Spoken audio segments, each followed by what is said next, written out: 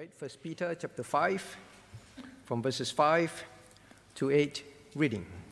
Likewise, ye younger, submit yourselves unto the elder. Yea, all of you, be subject one to another, and be clothed with humility. For God resisteth the proud, and giveth grace to the humble. Humble yourselves, therefore, under the mighty hand of God, that he may exalt you in due time, casting all your care upon him, for he careth for you. Be sober, be vigilant, because your adversary the devil, as a roaring lion, walketh about, seeking whom he may devour. May God bless the reading of his word. Let us all turn to God in prayer. Eternal God, our gracious, loving Heavenly Father, we come, Lord, giving you thanks for safe journeys to thy house and for seeing us through another week. Lord, we come asking for your mercies once again to cleanse us and wash us of all our sins. Lord, that we may be clean vessels before you. And Lord, may you work in every heart as we learn your word. May your Holy Spirit grant to us understanding of your word. And Lord, see ourselves in scriptures that we may apply these passages to ourselves.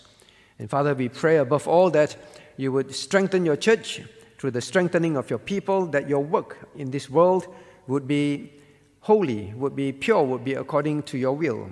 So be in thy house to feed your children, we ask in Jesus' name. Amen. All right, so we continue in the study of humbling ourselves before God and then casting our cares upon him, casting our cares upon him. Now, last week we learned this word, casting. All right, casting.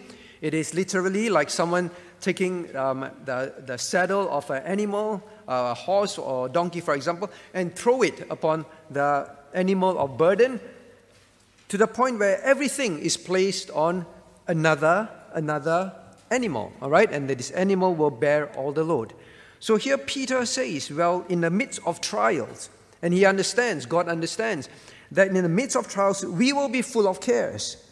And the Christian must learn as we go through this world to unburden our cares. Unburden our cares. Onto whom? Onto God. Unburden our cares, casting all your cares upon him, onto God.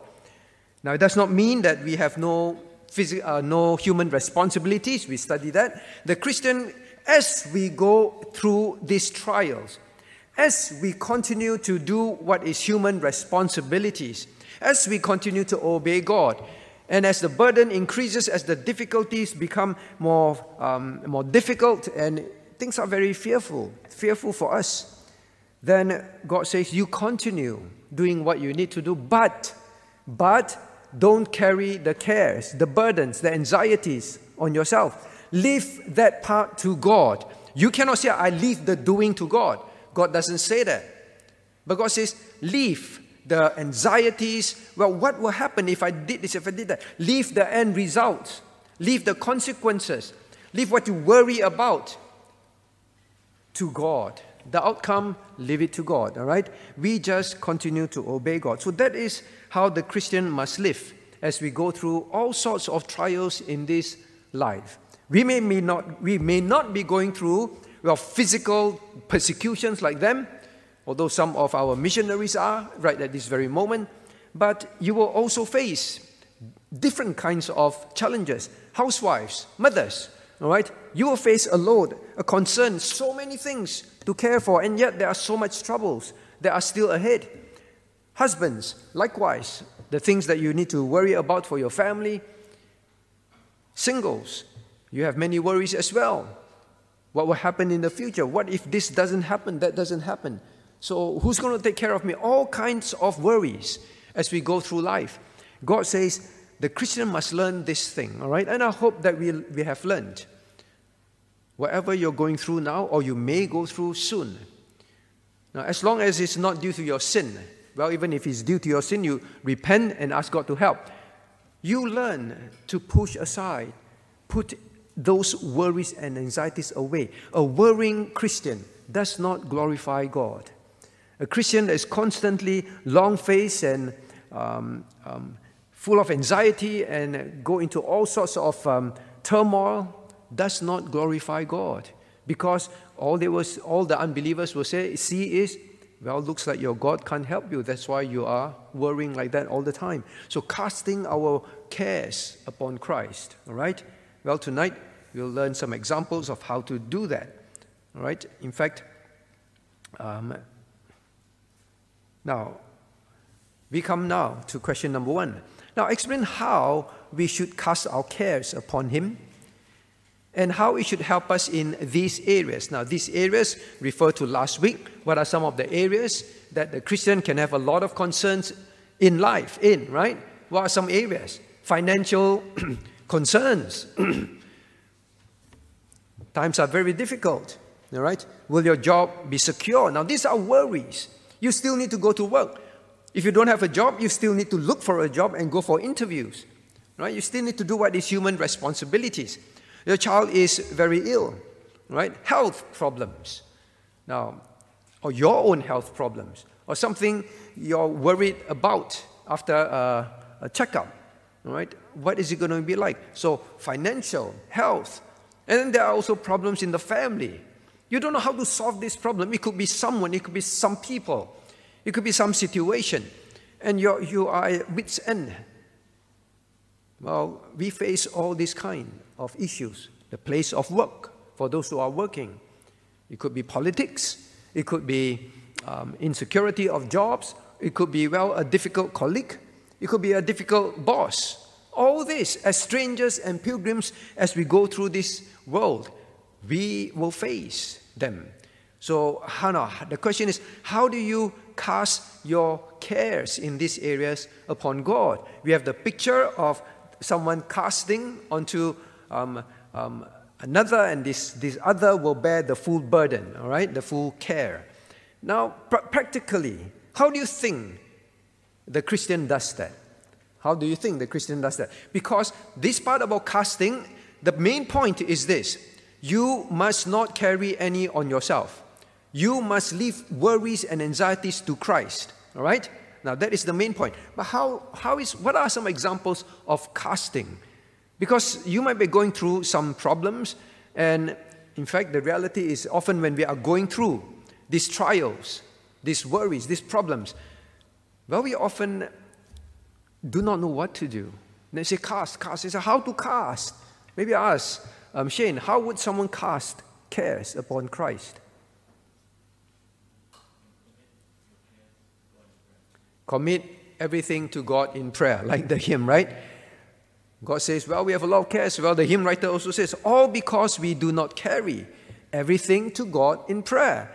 Just now we sang at God's mercy seat, right? Casting our cares upon Christ means coming to Him in prayer, telling Him your concerns, your anxieties. So you talk to Christ about it.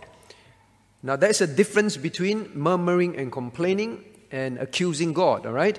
Because there is a very, I've mentioned many times, a very popular idea these days. Go to God and tell it to Him as it is, whatever is in your heart. Meaning, for them, they mean that you're not happy. Just tell God, I'm really unhappy about this. And they say, God can take it, right? Complain and accuse God.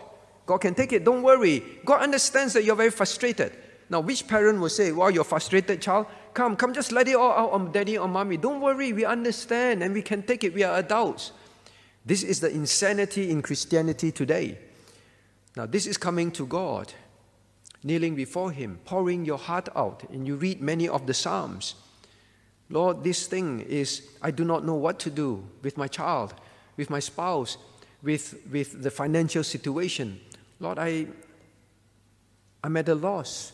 And I'm worried about things. But Lord, forgive me for worrying, right? Tell God that you are worried. Admit it. And say, Lord, I want to learn to live this with you as I go ahead and do what I need to do. Grant me your grace to do what I need to do. But these worries, Lord, I just leave it in your hands. I leave it in your hands. Right? We have to learn to come to God in prayer. Usually, we don't turn to God when we are in trouble, because we feel that we can do something and we want to do something. The first thing the Christian must do is learn. Learn to unburden your cares and leave it with God. Trust God in that. Once when I was in FEBC, we did a project, right? We went to interview some parents and talk to them. And now one of the parents said this, we are so ashamed. And this parent was sharing to me, we are so ashamed. I say, but what? They say, my child learned about prayer. And then my husband and I, we were talking about this difficult financial situation we are in. Right? We don't know what to do, but we didn't know she was listening. And then she just walked up and said, so Daddy and Mommy, don't worry. Don't worry. I'm going to my room now to pray and ask God for help. Don't worry. See, it was childlike faith, simple like that. The child, now the thing is this, as parents, it's easy for child to be like that. We are the ones who have to carry the burden.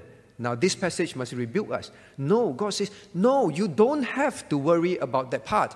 I am your God. I care for you. I will take care of that. So we often feel that children don't have to worry. Well, they're happy all the time. Even we are facing so much problems, financial health. Well, you look at them, I wish we were like them. And we don't have to worry. The children don't have a care in the world. Well, whose child are you? You are the child of the Almighty God who has the mighty hand, who has allowed these things to happen. And you are the child of the God who says He cares for you. The Christian, in reality, in putting all this together, realize we can be like our children. We can be like our nephew and nieces, all right, for those who are single. We can be like them without a care in the world. But yes, they still have to do their homework. Yes, they still have to do their work. Yes, they have to still do things that you ask them to do. Yes, they have to go through all those with you. But notice one thing, they don't seem to worry. Why? Daddy and Mommy will take care of it. I don't have to worry my next meal. I know Daddy and Mommy will provide. Now, that is exactly how God wants us to be. To cast all this, the cares part, to Him. Do we trust God to really have the mighty hand? Now, if you look at verse 6, right? Humble yourselves, therefore, under the mighty hand of God. Do we believe in that? Verse 7, casting your care upon Him, for He careth for you. Two things to emphasize to you and I. Just like your child does not worry, because he knows that you will take care of things, as is always known and experienced. Well, the child just simply says, don't worry, I will go and pray. And the parents say they felt so rebuked. They didn't think to pray. They just kept thinking, what's the solution? What should we do? Maybe we try this, maybe we try that.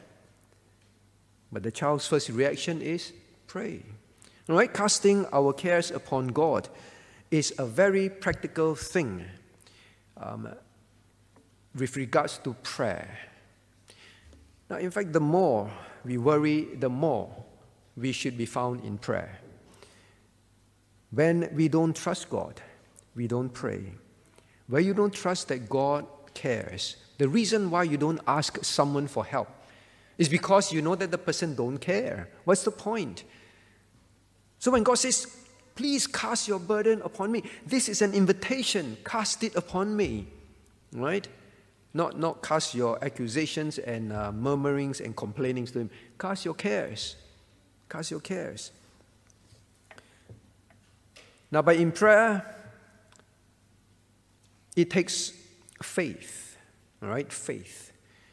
To cast our cares upon God. Yes, you can go to Him in prayer, but you must go to Him in faith. You can take the burden, all right, and walk to the animal, all right? Now, I'm not saying God is a donkey, all right? You walk to the animal of burden.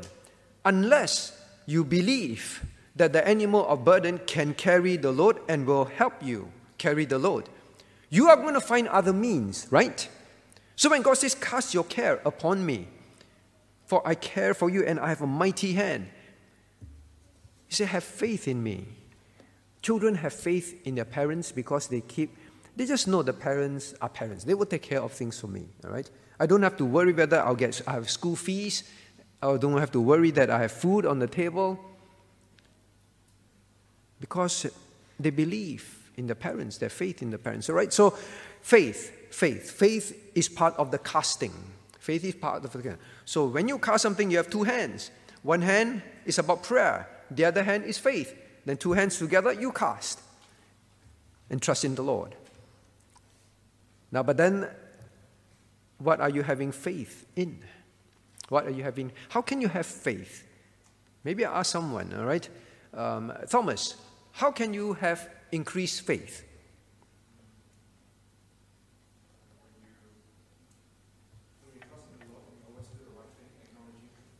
All right, when you know that in your heart you trust in the Lord and you acknowledge Him, okay, then you face a difficult problem. But this problem is something that is very, very beyond your experience at work or at home. So tremendous, so great. And you don't know what to do. How to have faith? Do the right thing. Okay, I just keep doing the right thing. Well, that's a good thing to remember. But how does faith increase, Caleb?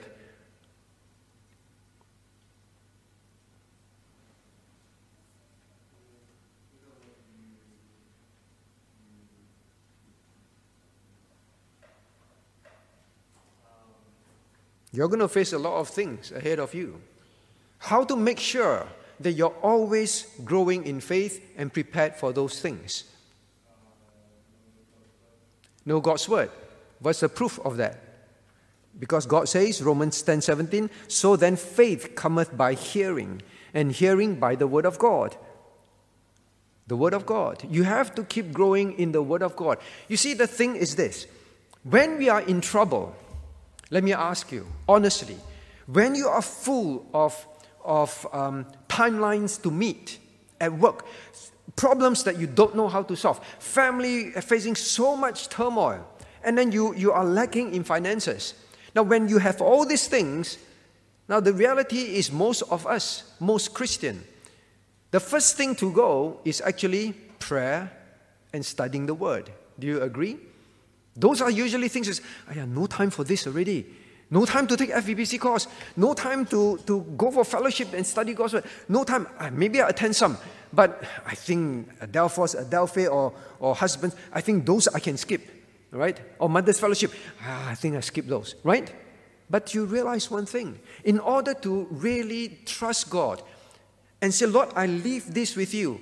One of the reasons why we often don't have that faith to trust God is because we don't hear enough of the Word. Whether it's your own quiet time, and of course that is the first to go. When you are before you start working, well, you do your quiet time. Then you start working after graduation. They say, this is real life, life and death. Maybe I should just read the Bible, my quiet time once a week. That's about it. That's all the time I have. I must wake up early. I must prepare for work and all that. Well, when you first get married, well, reading the Bible together. Once you have children, well, I think now we don't have so much time for that. You see, the first thing to go is usually the Word. The Word. And prayer. I think we shorten all this, right? So much things to do. To cast your cares upon God requires both of these together. In fact, afterwards we'll see more of it, right? Faith comes by hearing. When you are in trouble, when you are facing difficulties, and difficulties will increase and will come. Now, unless you are constantly growing in the Word, when the situation comes, immediately the Word will tell you what to do, right? So Thomas, you said, well, do the right thing, do the right thing. There are many Christians who say, do the right thing. But when the time comes, the right thing is to compromise. They don't know. I must not lie. I must not compromise. I must not do this. I must not do that. They don't know. All right? Do the right thing to them is get a job. We don't have money. What's the right thing to do? Get a job. Whatever job, doesn't matter. All right? Unless you're constantly studying the Word. Then you say, even get a job. What job? Go get some help. What help? What kind of help? All right? Now, when we begin to know the Word, the more you know the Word, the more you will believe that God cares for you. Because as you see how God works, and the deeper your theology and your doctrines are, the more sure you are of God's mighty hand and His love. Now, until you understand what it took for Christ to save you, you will always wonder. You will always doubt. All right? So doctrines, theology, when you're going through difficulties, you have to make all the more sure you are doing your quiet time. You are doing your FEBC courses. You are coming to church to learn God's word. Every time you do that, your faith is increasing without you knowing. All right? So, yes, you cannot cast your care upon God and really, really be able to do that unless you pray and you have faith in God. Right? So, if you ever ask, now, why is it, Pastor, you say it's like so easy, cast, but it doesn't happen. I still worry all day long. Well, the problem is you don't bring it to God. You need to cast it upon Him. But you don't have faith. You don't trust in Him. That is the whole problem. And because your knowledge of Him is so weak. So now, that is what we need to keep remembering. Now, for example, Romans 8:28.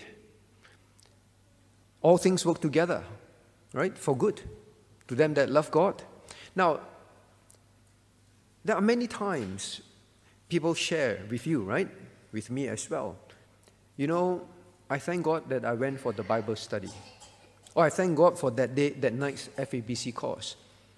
Just when I needed it, then we covered Romans 8:28 or whatever other verses. Exactly what is needed for you at that time. Many of them say, you know, Romans 8:28 is something that I memorize, that I teach my children, or I go through. I just see it all the time. But it was nothing like that time when I heard it read in church or in my quiet time. You see, when you cast your cares upon God, that is how God takes it from you. How does God take it from you? You cast, but you hold on to it. When you cast and then His word comes to you, you find total relief from your shoulders. All right? So that is a practical picture of what it is to cast your cares upon Him. Now, I just want us to remember this. When we are in difficulties and in trouble, we have to remember our temptation is to reduce prayer and to do more things. Our temptation is to take things upon ourselves, rather than I still must calm myself down. I must study the Word. I must sit down and read the Word of God. And as I read, I will know the burdens being lifted. All right? So that is experiential faith as you go through this casting upon Him. Now then we come to the second question now. How do I know if I am insubmissive or has not cast my cares upon Him? All right, I think this is very similar to last week's question. I realized that just before I came. Now, last week I said, well, what are the signs that we would not submit to what He ordained for us, and we continue to worry instead of casting our cares upon Him? Now, last week we saw, well, one of our examples is we murmur and complain, right? We keep murmuring and complaining. We take things into our own hands because instead of casting upon Christ, in our human responsibility, we do what is sinful, right? So we take things upon ourselves, into our own hands. Now, some example is this. There are people that would leave sound churches. They leave sound churches to join anything or not to have a church. Why? Because I want to find a life partner. I can't find it in this church. So they just leave. They take things into their own hands. Instead of say, Lord, I will just continue doing what is right, living according to your word. And if you want me to get married, it will happen. I don't have to go to an unsound church. So you take things into your own hands. Or whether it is, well, whatever family problems, financial problems, and so on. Now, maybe I add two more, all right? The other one is this. We know that we have not cast our cares upon him, and we are continuing to be insubmissive, is when, for example, you begin to lie a little bit here and there. You apply for your PR, if I don't say this, or if I say this half-truth or full lie, well, it will not look good. I may not get my PR, right? Instead of saying, Lord, I keep worrying that I don't get my PR. I keep worrying that this and that. Lord, I leave it with you and I do what is right. We begin to say, well, we have to be practical. Another one is, we don't take solace and comfort. We don't take solace and comfort in God. What do I mean? Maybe we suffer some loss or some bad news that we received, and then we wallow in sadness, self-pity, and we go on and on and on. Instead of finding comfort in Christ, finding joy in returning to him, his side. Now this is something that can happen to you and I, and I'm sure you've known of that in your own life. We've seen that in many churches. A Christian can walk close to God and everything is fine. And then, for example, told that, well, sorry, you have cancer and your time is limited on earth. A few times, even in our church, people who face some of this bad news or maybe loss of a loved one, your child or your spouse or your parent or your grandparent. Now, some people can go spiraling down. But when God says, cast your cares upon me, your heart breaks, your worries, your fears, your sadness, God says, cast it upon me. Find solace in me, with me. All right? Come to me. Leave it there with him. Otherwise, we won't carry on in life. All right? We will end up, missing worship, missing fellowship, missing Bible studies, missing stopping to serve. And this is not good. So when God says, cast your cares upon me, that is how it must be. We carry on in life. Right? We move on. And all the while, yes, that pain may be in our heart, but we find our solace in Christ. That is how it should be.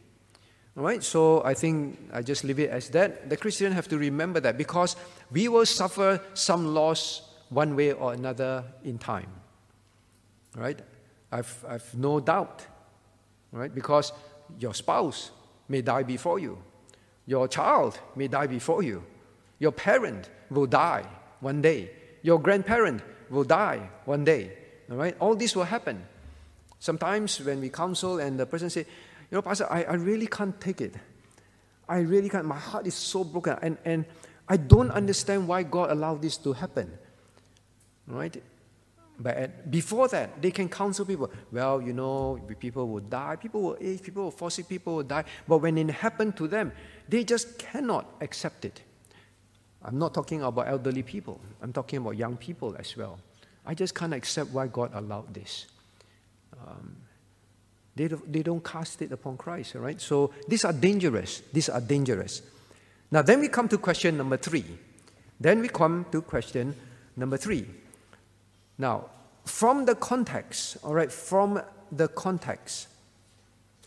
what will happen if we do not cast our cares upon Christ? What do you think will happen from the context? Maybe I'll ask Howard. What will happen?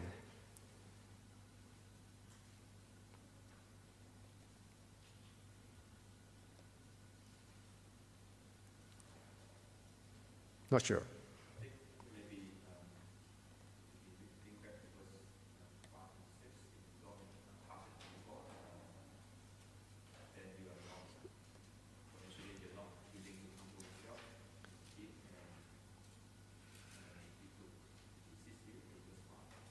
Okay, so what will happen? Well, we pass that, all right? Yes, you're right in that sense. We will not be humble, means we will not submit to Him, and therefore God will resist us. But here we move on further to say, like, well, cast your cares upon Him. Now, if you don't cast your cares upon Him, what will happen? Maybe I try Phyllis.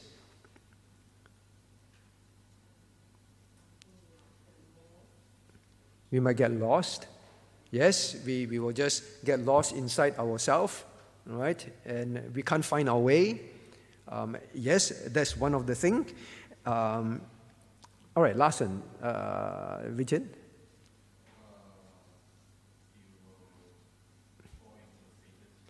You fall into Satan's trap. How do you know that? Which verse?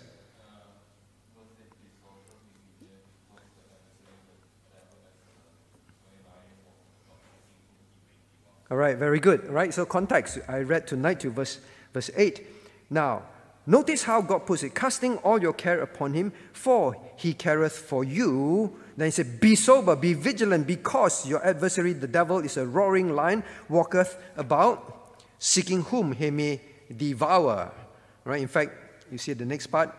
You say, resist, steadfast in faith, in the faith, knowing that the same affliction are accomplished in your brethren that are in the world. So now, you begin to understand this context of what we like to quote. All right, be sober, be vigilant, and our adversary, the devil, is a roaring lion. All right. Now, what is the context? We can fall when you don't cast your cares upon Christ. You can be devoured by Satan. Please know that. That is why immediately after He said, cast your cares, He gave the commands. Now, both are command. Be sober. Be vigilant. Both are in the imperative. You must do this. And both must be done. Why? If you don't cast your cares upon Christ, now just now one of you said, you'll be lost, right? Satan will be watching. Satan knows you are going through difficulties. Satan knows you are very depressed and sad. Satan can see that. And when he sees your weakness, you seem to be lost. Instead of you seem to be growing in the Word. Instead of you're still growing in Christ, you seem to be lost. And that is the time that He's going to pounce on you. Satan will watch. Are you casting your cares upon Christ or not? How are you going about your life? That is why I ask, what are some examples? We have to ask ourselves, are those examples in my life? Because if those are, Satan can see. From the context, Satan is a roaring lion. He will see your fears. He will see your worries. Now, when you fail, what will happen? Well, for one example is you will be paralyzed with fear. Paralyzed with fear. You see, when you don't cast your cares and then just move on and do what you need to do in life and leave the worries part out of your life, leave it to God to worry about that. When you don't do that, you'll be paralyzed, well, either with fear or with sadness, either one. Paralyzed means you just stop doing what you need to do. Now, many people, when they suffer loss, that's what happened. And then they spiral downwards. Because they get paralyzed. They stop going to church. That is where it begins. They stop having context, connection with fellowship, with people, Christians. Then they just feel like, I don't want to do anything. I don't want to exercise. I don't want to study. I don't want to go out. I don't want to do anything. That is the best time for Satan to get you. Now, please know how Satan works. All right, we'll study more of that, God willing, in the weeks to come. But he will watch. Whether you are a worrywart, whether you are in depression and worries all the time, he will watch. Let me ask you how lions seek out their prey. They watch for the weak ones. All right? That's what they do. and they always go for the young ones, right? Because they are weaker. They can't run as fast. They can't resist. Then what they do as they come towards the animal is they try to distract and separate the animal, the prey, away from the group. And he especially watches those that tend to be on their own. Right? You see a big group, see one stray out. Those are the ones he observes. God uses the word lion, all right? Lion, to describe how it is. Now, you don't cast your cares upon God, upon Christ. You are going to stop attending church. You will be the one that is straying. You are going to be the one that will be weaker. Instead of hearing and increasing in faith, he knows that you're weakening. And he says that you don't do anything anymore. You don't even serve. Very often people say, my spouse is dead or my child is dead. I don't want to serve anymore, I have no heart to serve. You see, you become paralyzed. That is when he will pounce on you. So understand, casting your cares, moving on, growing is very important. Right? Like one of you rightly pointed out, otherwise you fall into the trap of Satan. That is exactly where he wants you to be. Don't cast your care. Take it upon yourself. Compromise. Sin. Now, next one. Well, yes, you will dishonor God. Well, let me see. Yeah. From the context, you will dishonor God sooner or later. Sooner or later, when you don't cast your cares upon Christ, you will compromise. You will do what is sinful in order, to relieve yourself temporarily even. When we are in trouble, in difficulty, all we want is to be relieved of the anxiety and the worry. We want to get out of the tricky situation. And then, what will we do? If this will remove the worry from me, that I don't get my PR, that I don't get, for some of our missionaries, if I don't get arrested, all right? Or if I don't, or this will help me immediately to do better at my workplace, but it's a compromise. I will secure this job, but it will be a compromise, doing something that is sinful.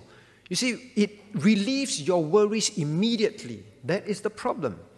God says, the temptation of relieving yourself of the worry by doing something is so strong. You need to leave that worry to me. Because if you carry that, you will just find things to relieve it as soon as possible. We want to be in control. We want the relief now. That is when we will fall into Satan's trap. Right? So worries are very bad for us. Because we want to be relieved of it, and we will sin unless we leave it with God. Now then, we move, all right? Question number 4. Now, are trials from Satan or God? I'll explain why I asked this question. Are trials from Satan or from God?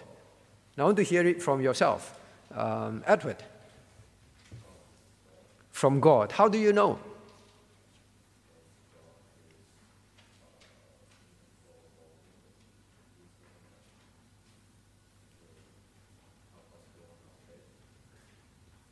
Okay, it's from God. But how do you know from scriptures that it is not from Satan?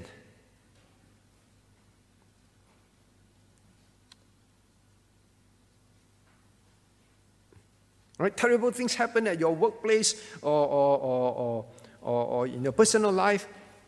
How do you know it's from God? Isn't Satan the one who wants to do all these bad things to you?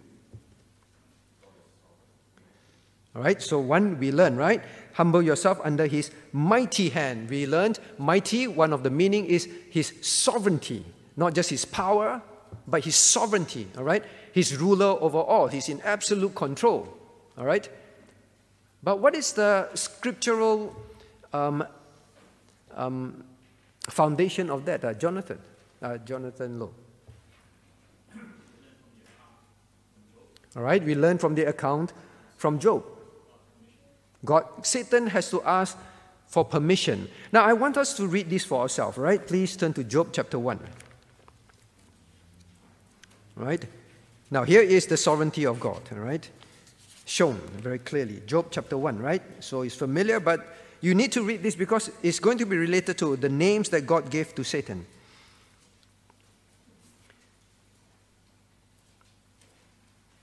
Okay, now let us read verses 9 to 11, right? 9 to 12 reading. Then Satan answered the Lord and said, Doth Job fear God for naught? Hast not thou made an hedge about him, and about this house, and about all that he hath on every side?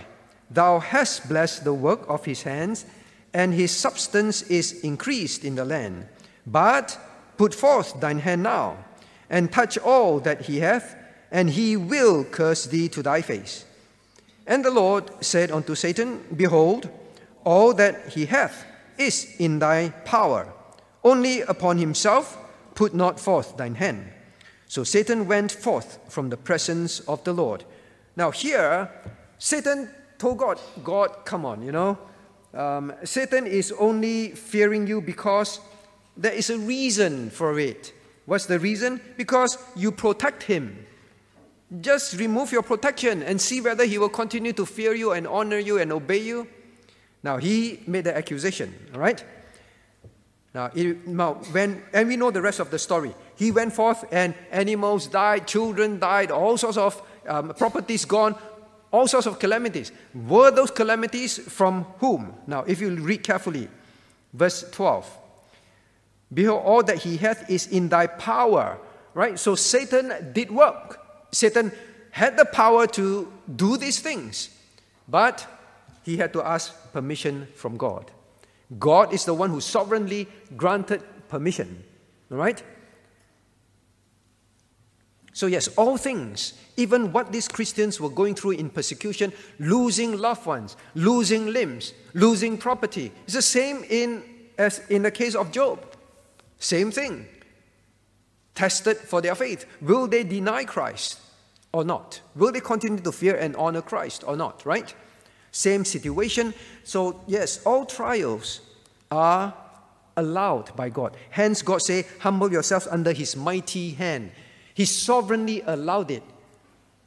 Have that scene in heaven in your mind. And then submit to the fact that God allowed it. Whatever it is. And when you're going through it, God says, now this is the part that I hope that we realize. Now, God is not a God that is, well, just says, you obey me, well, I'm sovereign, I take anything I want, all right? And like Satan, do anything to you. Haha, I don't care. No. You see, in this passage, in 1 Peter, we learn, when you read Job and you say, wow, how come God is like that? God allowed these things to happen to Job, just to prove a point. This is not a very caring God, right? But in 1 Peter chapter 5, we learn one thing about God. God says, yes, I sovereignly allow this by my mighty hand. You submit to it. And I don't care for you. No, you submit to it. I will care for you.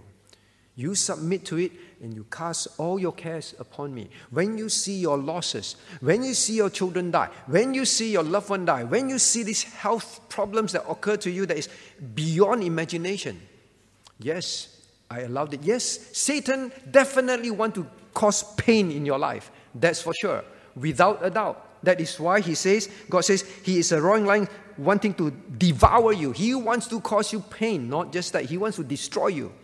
Satan always wants that. So the question is, are all trials from Satan? Well, Satan always wants that. God, can I do this to him? God, can I do this to the family? God, can I do this? Satan always wants to do that. But God sovereignly allows that. And God says, I care for you. All things work together for good. There is a spiritual good for you. There is a glory to me. You humble yourself. I won't let these things that which I allow Satan to do to you, to kill you. I will take care of the situation. You don't compromise. You don't sin. You don't dishonor me. I care for you infinitely a lot. Trust me. Now, this is the God that says, submit yourself to my mighty hand. I care for you beyond your imagination, beyond even what you realize. I care for you. Right? So, now this is important to learn. God is your caring Savior. Look at verse 8. Satan is your vicious enemy. The word ever says enemy. Please know the difference. So when God says, I care for you, but Satan is your vicious enemy. Learn to trust me. Don't listen to him, in other words. Learn to trust me instead. Now we learn why God chooses Satan's names. Look at verse 8. Now, God says, be sober, be vigilant, because your adversary, the devil, as a roaring lion, walketh about, seeking whom he may devour. All right? Now, the next question is, what does your adversary, the devil, mean? Anyone want to try? Your adversary, the devil. Actually, you learned these words, I believe, in prayer meeting before. Devil is diabolos. Actually, we just learned it in our past series. Diabolos. All right? Devil is diabolos. Let's see. Mabel, can you remember what does diabolos mean? No. Say again? Egoistic. No. Michelle? Diabolos. Huh? Diabolical. So it's double. Satan is double. Double in what? Lies? Yes. All right. One of it has to do with lying. All right. Lying. Try last person. Ellen. Say again? Slanderer. Excellent. All right. Now this word simply means slanderer. All right. Diabolical slanderer. Double tongue. All right. Lies. Tells lies. So, all right. So the devil. Now let's since we are on devil, we talk about devil first. So devil means false accuser. False accuser. False means lying. Someone who lies. Now, lying is the devil's specialty. Please know that. He's called the father of lies. The first lie is told by Satan in this world. Please know that. That is the first lie. All right? And he lied to Eve, deceived Eve, in other words. So he's the father of lies. Now, he is a very believable and convincing liar. Please know that. Now, I'm saying all this, please pay attention, because there's a reason why God chose these names. Has to do with the verse before as well, casting our cares. Now, so he is a very convincing and very effective liar to you. Please know that. So God says he is the devil. He don't want to call him Satan here. He wants to call him the devil. All right? Diabolical means false accuser. Now, not only that, he will twist truths. That's why he's double-tongued. He is so good at twisting truths and turning them into lies to you. Now, when you begin to understand this is Satan, and when you go to trials, you need to be aware of it. Now, the next one. Now, he will raise and spew forth accusations. Just now we read, right, in heaven. Job, obey you, fear you, not for no reason. Right? He accused Job. The book of Revelations tells us, now it says, Revelation 12:10, let me read to you. And I heard a loud voice saying in heaven, now is come salvation and strength and the kingdom of our God and the power of his Christ. For the accuser of our brethren, another name for devil. The accuser of the brethren is cast down, which accuse them before God day and night. So always remember that is what Satan does day and night. He just accuses. And he's very good at it. Right? Very good at it. Now, so that is one thing. Then the next one, what is adversary? Adversary. Adversary means enemy. Someone who is against you. And is also accuser. Now, in fact, the word is often used as someone takes someone to court because their intention is to sue this person, accuse this person, and attack this person. Enemies, all right? Enemies. So God uses this term. Now, look at your Bibles. Now, he says, please cast your cares upon God. Now, we study with sober and vigilant in a moment. Because your adversary, the devil, as a roaring lion. He wants to say your adversary, the devil. Why do you think God wants to say your accuser, your enemy, the one who is very good at accusing, very effective at twisting the truth, very convincing accuser that is who he is to you? Why do you think God wants to use both of these words to make us to awake us? Why do you think so? I'm not sure whether you're following. I hope you're following. Calvin, why do you think so? God just said, cast your cares upon me, for I care for you. And then now he says, he gives us Satan's character.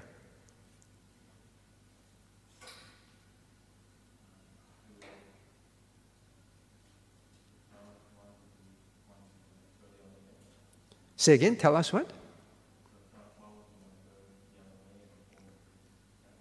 Okay, to tell us not to fall into Satan's trap. What would Satan's trap be from these names given?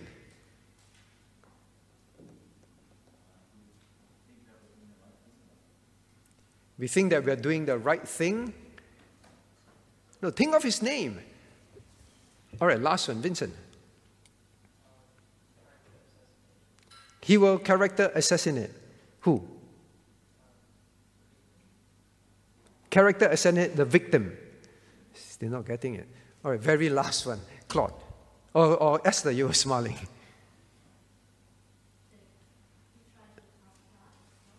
Very good. Come on, guys. God just say, cast your care. Look at the Bibles. Now, it says, cast your cares upon him, for he careth for you. Then he said, but you need to think, all right, sober and vigilant. Your mind need to be clear because your adversary, because the accuser, the false accuser. What is he trying to say? You need to be aware of this. Satan will keep accusing that God doesn't care for you. Why pray? Why have faith in God? He doesn't care for you. Why do many Christians not pray? Because we really wonder if God really cares for us. When something terrible happens, it's very painful to hear. And I hope that none of us say this, myself included. When we reach a point of great loss, it's very painful to hear a child of God say, I cannot understand, I cannot accept why God allowed this. I cannot. What are we saying? We have just fallen into the trap of Satan that God doesn't love you. God doesn't care. That is why he allowed this to happen in your life, in your family, and to you. That is why we just say another way, I just cannot understand. Well, we cannot understand if we mean, well, I accept is different. But most of the time, I cannot understand and I cannot accept it. I just cannot. That's why they go into this spiral downwards. Why pray to God? I'm angry at God. God, how can you let this happen? Well, I give you maybe a list of things, for example, that we can apply, later on, right? When we come back. Satan will keep making you doubt the care of God, number one. Now, what else do you think he will make you doubt, Eugene? Always go to context, all right? I know many things, but context.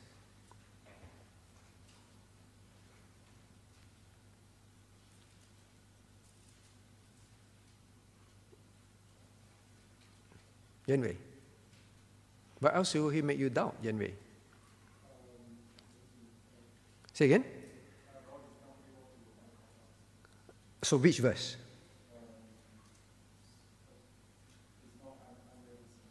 mighty hand. God is not able to help you. You see, the two things that God says, now please humble yourself under the mighty hand, my mighty hand. I'm sovereign and I'm powerful. All right? Number one. Number two, he said, then cast your cares upon you. I care for you. Two things. These are the two things, at least from context. All right? Amongst many other things. But from this context, Satan will make you doubt God. He will come to you, just like he will go to God to accuse you. He will come to you to accuse God in front of you. God can't help you in this situation. You better do something. You better act. Stop praying. You've prayed for months already, right? Nothing happened, right? I don't think God can help you. You better, compromise or sin or whatever to get that job or to disobey God in something just to get it, just to keep going on in it.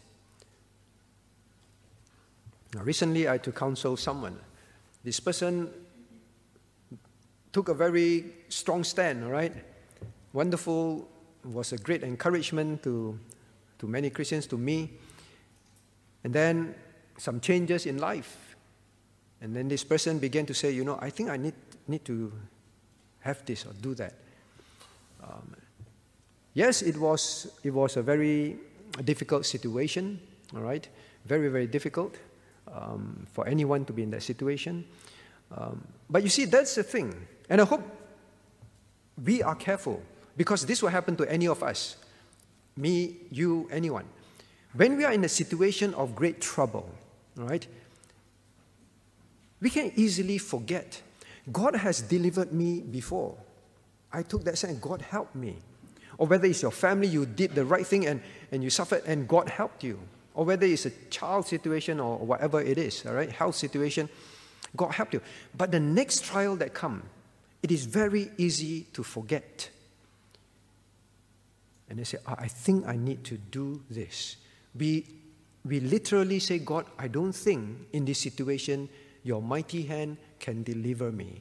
So I need to do this. I need to choose this route. If not, this and that will happen. All sorts of fears will occur in our minds. Right? So I try to ask the person, now the Lord has delivered you. That was so difficult. I mean, really, now you need to apply the same thing in this situation and say, God is able to. Don't forget that. All right? So we can go through that. Sometimes we say, well, by faith, then the next round we forget. Now, so, yes, he will make you doubt these two things. Now then we come to learn the next part, all right? We come to learn now what is, what's the next question? Question number 6, right? Question number 6.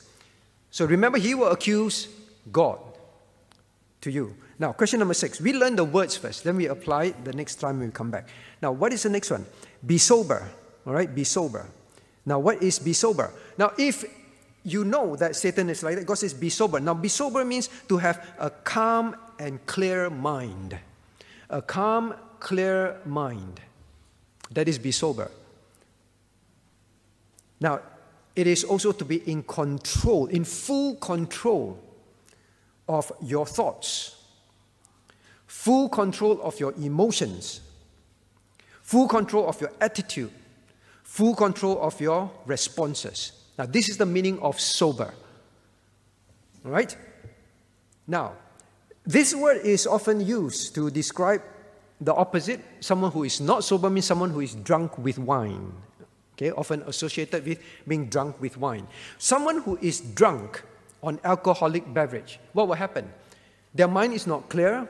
They are definitely not in control of their emotions, their thoughts, their responses.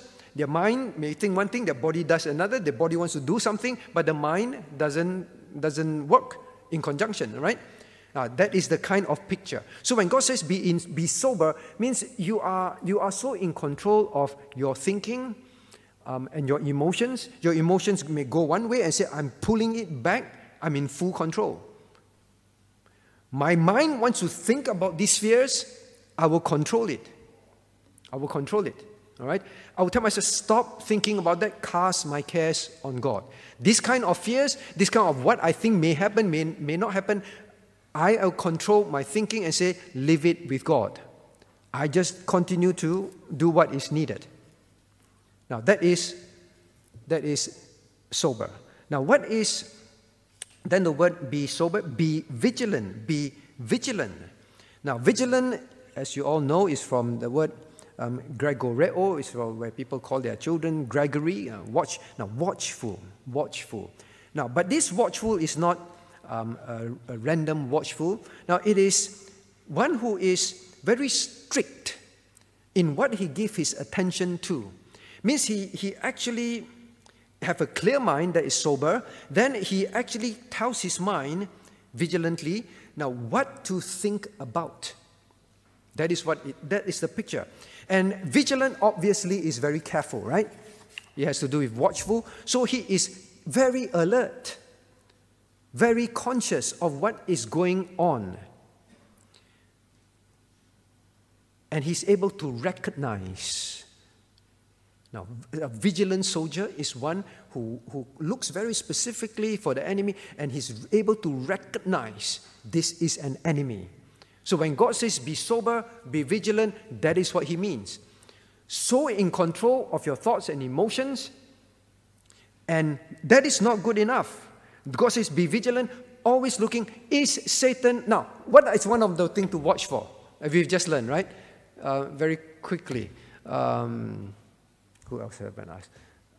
Nathan, what is one of the things, at least from this passage, that we need to control our thought about and be vigilant about? Recognize what?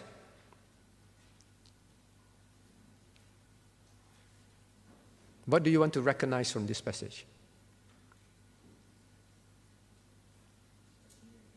Okay, so God says, now be sober, be watchful, be vigilant. Now, what is one thing that you must be able to recognize? Vigilant means able to recognize something. What must you be able to recognize?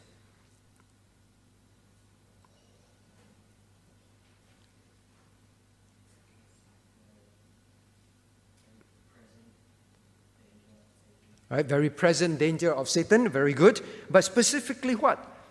His accusations, right? His accusations. God doesn't care. God is unable to. If God is able to, I don't think he's going to do it for you, right? So, yes, recognize the presence of the wicked one, and especially about accusations. Well, that's one example. Now, then...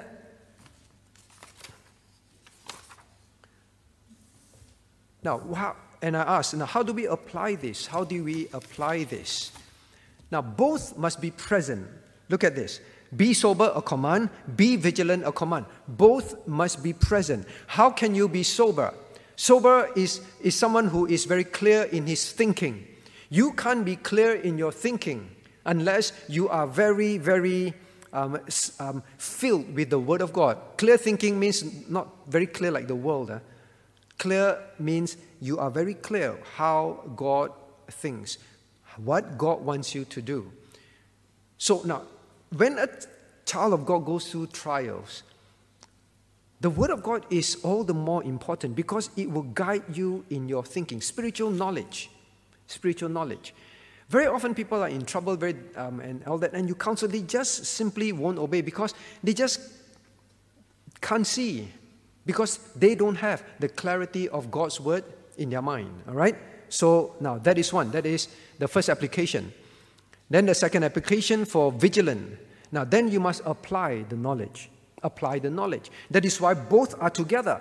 You can have a lot of clear thinking about God, but you don't want to apply it. You don't use it to recognize. When trouble comes and you explain, now God allowed this. No, I cannot accept that. But we already learned from the book of Job, God is in control. You have to apply it. Now then, what is the point of God bringing up the devil? What must our minds be very clear about? we must be very clear that everything that happens in our lives is a spiritual battle. Please know that. It's always a spiritual danger there. So they are going through things. It's very easy to say loss of property, loss of limbs, loss of loved ones, loss of freedom. It's very easy to say, that thing happened that day, that thing happened, someone came. We can relate it to all very physical things. So we resort to a lot of just physical things to resolve problems. No, God is saying, please know, there is a spiritual attack going on. Satan wants to get you. Satan went to Christ for Peter. God says Satan wants to sift you. There is one picture that we are allowed to have a glimpse of what happens behind the scene. The other one in the Old Testament is we read Job. Satan wants to get you. Please know that. So don't look at trials in life just as physical problems. Why did God allow this to happen? Why is my child like that? Why at birth this? And then why, if this thing didn't happen, that won't have happened. I would not have lost my job. We relate a lot of things to just physical things. But God says, please know that Satan wants to get you. It's a spiritual.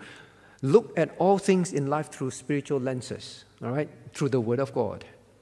In your family problems, health problems, financial problems, know that Satan wants you to fall. It's not as simple as making that decision because I have no choice. Now, when God allows this thing to happen, can you please turn to 1 Corinthians chapter 10. 1 Corinthians chapter 10. Actually, I meant to cover this under question number 4, right? 1 Corinthians chapter 10.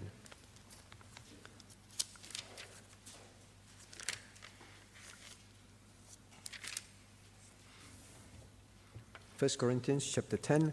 Now let's read verse 13 together. Reading. There hath no temptation taken you but such as is common to men. But God is faithful, who will not suffer you to be tempted above that ye are able, but will with the temptation also make a way to escape, that ye may be able to bear it. So God allows these things. Yes, Satan wants to get you. God allows this thing. But God says, I will not allow anything that you are not able to handle. I will always, if I allow that, I will always enable you to overcome it. I know what you cannot handle. Those things I will not allow Satan to do. All right? I know you. And whatever I allow, I will help you, for sure. For sure. You don't worry about that. So God is not a God who wants you to suffer. But now I come back to this point.